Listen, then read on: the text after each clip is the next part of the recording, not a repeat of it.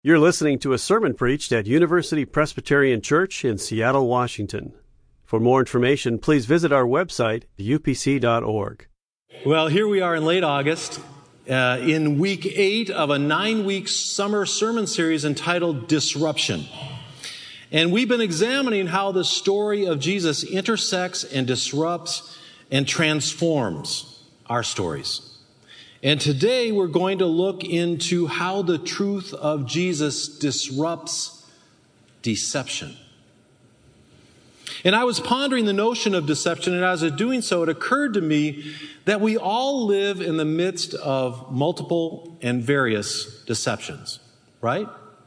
Some that we've devised and cultivated ourselves, and some deceptions that have been imposed upon us. Some deceptions are petty and harmless, and others are quite dangerous. I was reading an article in the Atlantic Monthly Journal this past week on various strategies that people use to look smart. Now, these weren't strategies on how to become smart. They were strategies on how to appear smart. In other words, these were strategies of deception. And they reported some interesting findings from a number of different studies on people's perceptions of intelligence. And one of the studies involved a survey on what you would do in a particular situation. And it went like this. Imagine you're at a party and you find yourself caught in the middle of a conversation about a great book like War and Peace, but you haven't read it. What would you do? Would you, A, listen quietly, nodding appropriately at various times?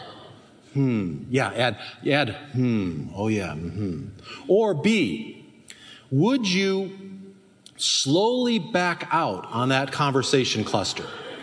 Kind of like meeting a bear in the woods. Slowly back out on that group and look for another conversation group to join. Oh, they're talking about the Seahawks. I can join them.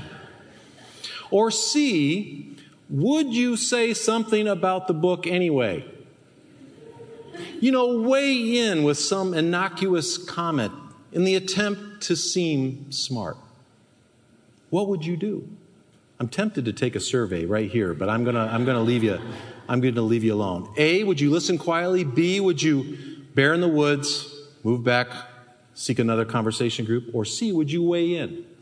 Well, it turns out that in a poll of 2,000 Brits, 62% replied that in that situation, they would deploy tactic C. It turns out that lying about having read classic books is the most popular strategy for appearing intelligent. Another leading strategy I found very interesting involves the use of the middle initial. It turns out that people who regularly use their middle initial, like to introduce themselves or to sign important documents, they appear smarter. Well, that just seems to ring true for me. I've always thought that my friend and fellow UPC pastor, James B. Notkin, I always thought that he was uber smart. A deception, perhaps? No, he's really smart. He really is. Well, my favorite finding, and the one that I can really resonate with, is that a large percentage of people believe that wearing eyeglasses make a person appear more intelligent. And I don't know about you, but it seems like every celebrity I ever see now on television or otherwise is wearing glasses. I don't know if they're trying to front being smart or not, but, I thought I'd give it a try.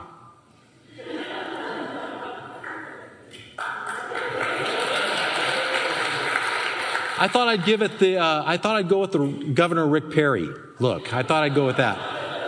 What do you think? From your expressions, it's obviously not working. I guess there's no hope for me to appear intelligent, obviously. Well, that's enough petty deceptions for this morning, but today we're considering a passage that introduces a far more serious deception. In fact, in this passage that we're working with today, we are encountering two deceptions. Deception number one has to do with the story of Jesus' trial. We heard it earlier. And that story is essentially about a predetermined verdict that is seeking to gain credibility by disguising itself within a highly choreographed court proceeding. And then there's deception number two, which involves the self-constructed identity of Peter that dramatically falls apart at his third and final denial of Jesus. Two disruptions. And both of these disruptions are disrupted with the truth. And the truth has to do with identity. It's truth about identity. Jesus' true identity and Peter's true identity. Well, let's look at the disruption of deception number one. Turn with me in your Bibles, if you will, to the passage we're studying this morning, either in your own Bible at chapter 14 of the Gospel of Mark, or if you're using the Black Pew Bible there in front of you, Mark chapter 14, the verse starts in 53, and you can find it on page 828. Now, we already read the story. We had it read for us earlier in the service. We're not going to read it again, but we are going to walk through this passage, and you might want to have this passage open as we move through pieces of the story. And so as we open God's Word, let's just pause for a moment and pray. Let's pray together. Lord Jesus, be our teacher in this time. Lead us into this passage. Show us what you have for us in it. And then lead us forth from this passage as your people and into your mission. In your name we pray. Amen. Well, immediately we see that the story opens in the home of Caiaphas, the high priest. Jesus arrives here in the grip of an armed mob having been set up by one of his close friends. And he's brought here to be tried before the Sanhedrin, a group of 71 men who are the top Jewish leaders in their community. It's a shadowy, secretive encounter convened in the middle of the night at a private residence away from the attention and accountability of a public hearing. This is not an open trial. It's a manufactured lynching. The game is rigged, and everyone there knows it. It's a massive deception. And yet, even so, they have a really hard time pulling it off.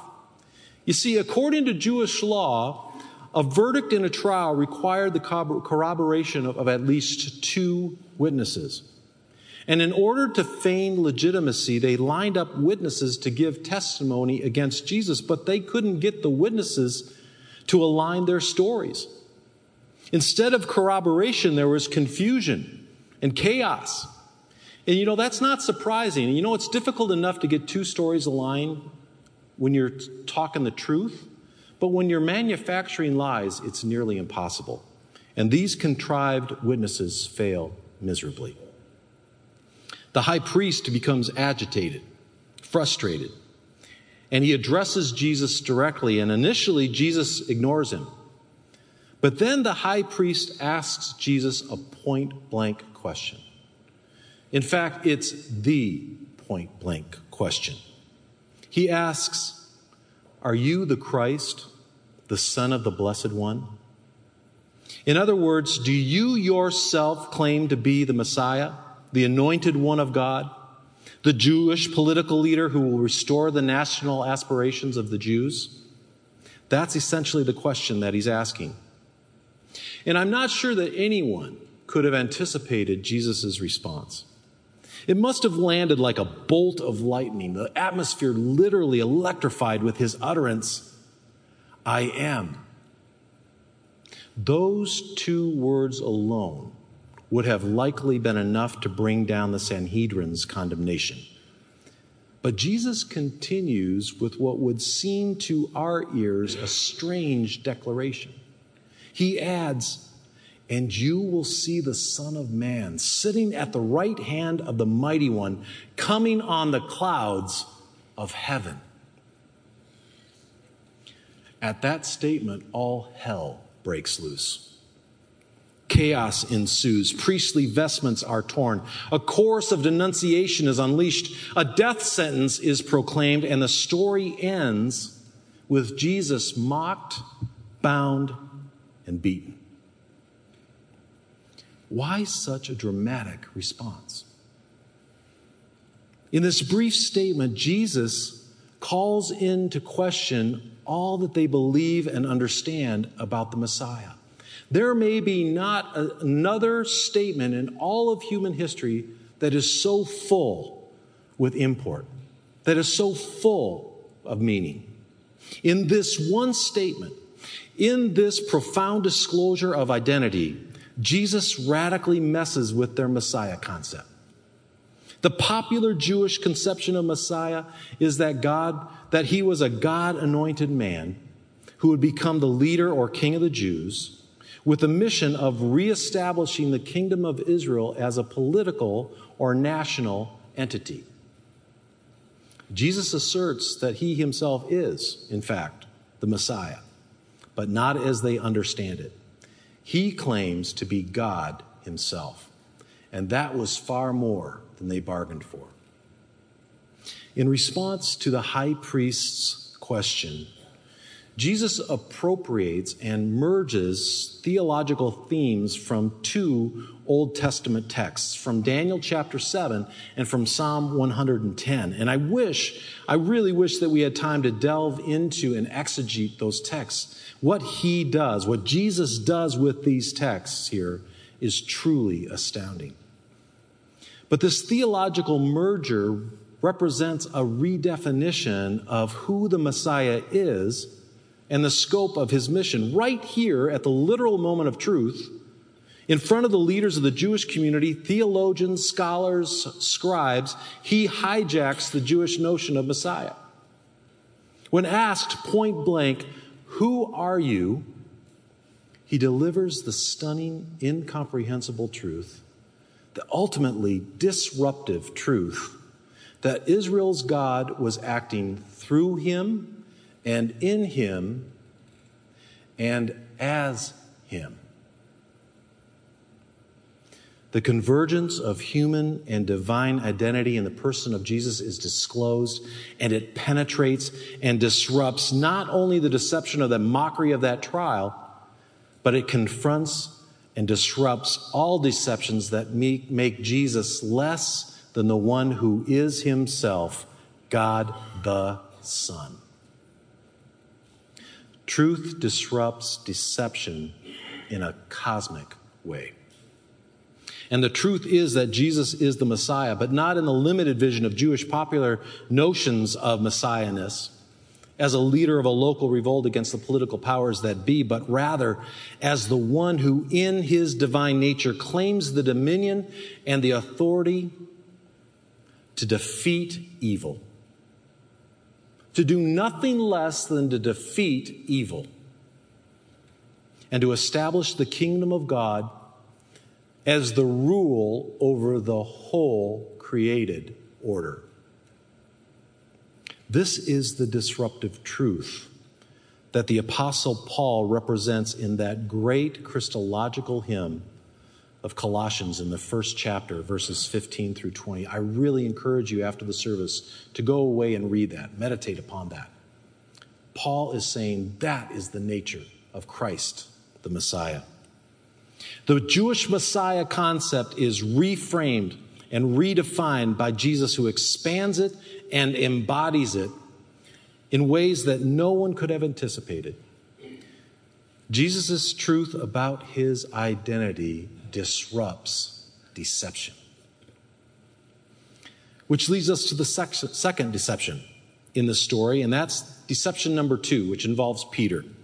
And just as deception number 1 revolved around Jesus' identity, deception number 2 involves Peter's identity. And as we read the Gospels, we get the sense that Peter is this bigger-than-life character. We love Peter. Peter was one of Jesus' closest friends. He was a member of his inner circle, and Jesus repeatedly invited Peter into some of the most extraordinary encounters imaginable. You can't help but get the sense that Peter is somehow special.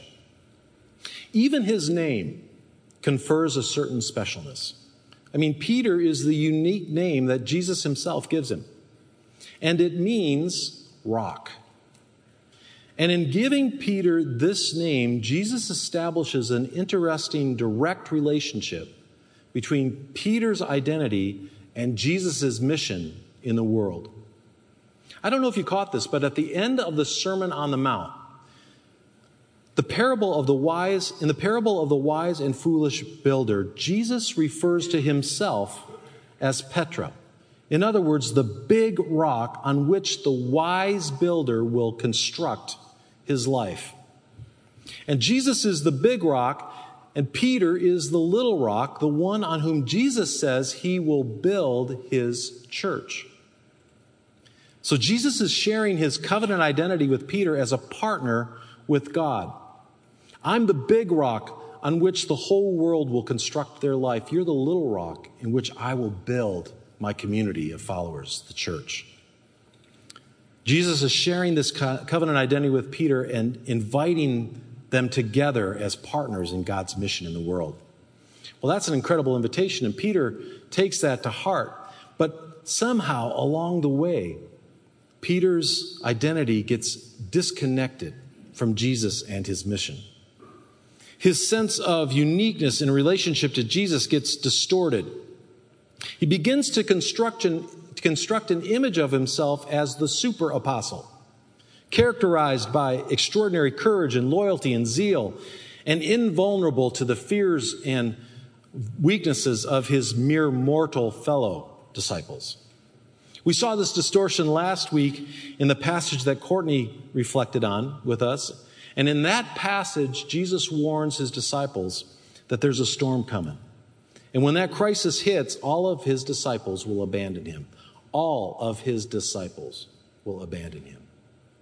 And in response, Jesus is confronted with a defiant, vehemently emphatic Peter, who claims that he is unlike all the others. Peter asserts his incomparable courage and loyalty and vehemently claims that he will follow Jesus even to the death. All the others may abandon you, Jesus, but I'm not like them. I'm special. I'm Peter. And this story is the sequel to that story. And in this story we heard earlier, Peter's emphatic assertion of courage and loyalty comes apart in pieces. He denies Jesus 3 times in that courtyard. And you know, he must have felt so courageous following that mob into the high priest's mansion. I mean, he placed himself right there in the danger zone. But on 3 successive occasions, he was confronted about his association with the prisoner, and under the intense stress of those 3 accusations, his courage dissolved. His loyalty evaporated. In dramatic fashion, Peter's self-constructed identity is exposed.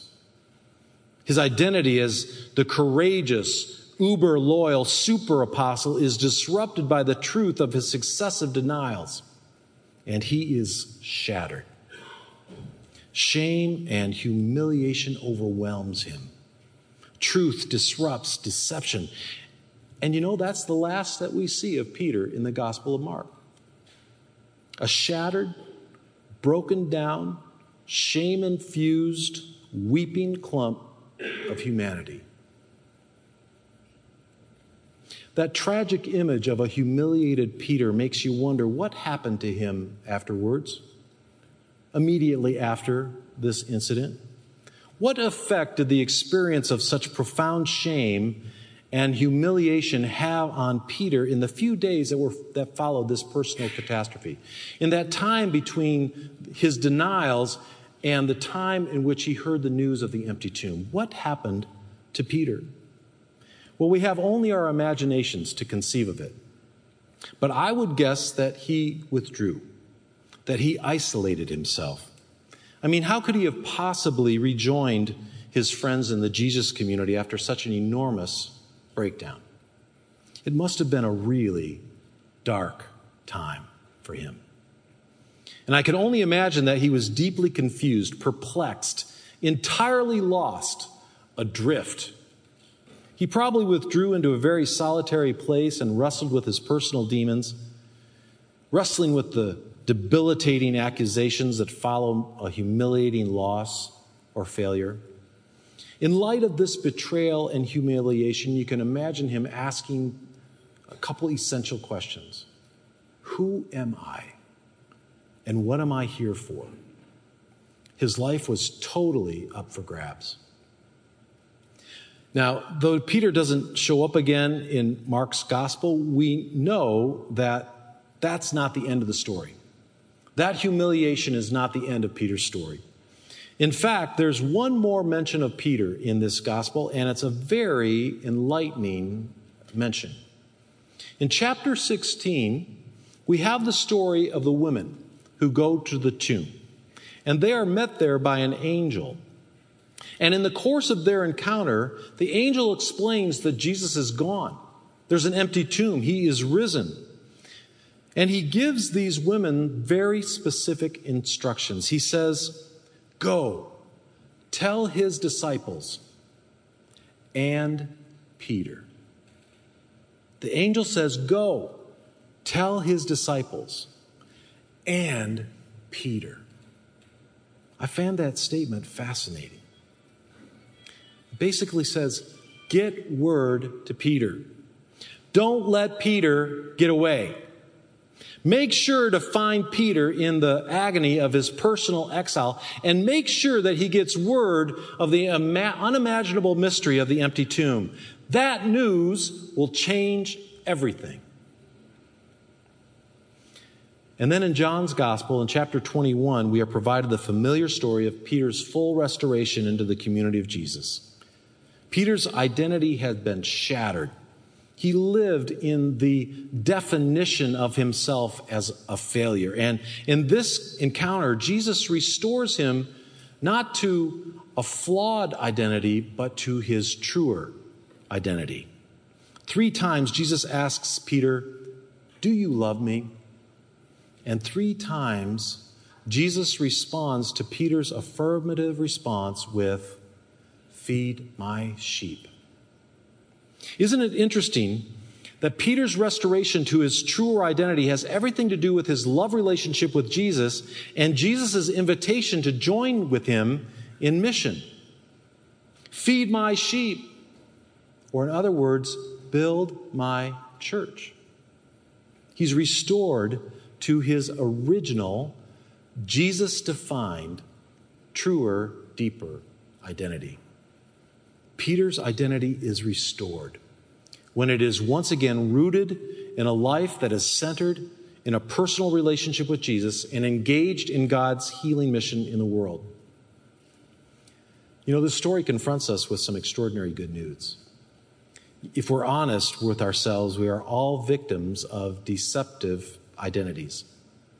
Either those we've cultivated ourselves or those that we have somehow been imposed upon us.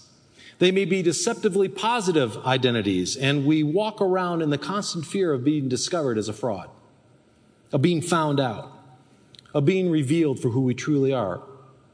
Or perhaps they're deeply damaging identities. Identities that we've internalized, we've received and internalized from experiences of failure or by others' perceptions that continually pronounce us flawed, inadequate, irredeemable. And in the embrace of that identity, we live in the constant shame and humiliation of never being enough. But here's the thing. Jesus' truth disrupts deception. Jesus invites us into a truer identity. His truth always disrupts our deceptions. His truth about himself and his truth about us. As we consider that truth and seek to work it into our own lives, as we yield our ways to his way, transformation is possible. And the various deceptions that have taken root in our lives are exposed to the light of his deeper truth, and we are liberated.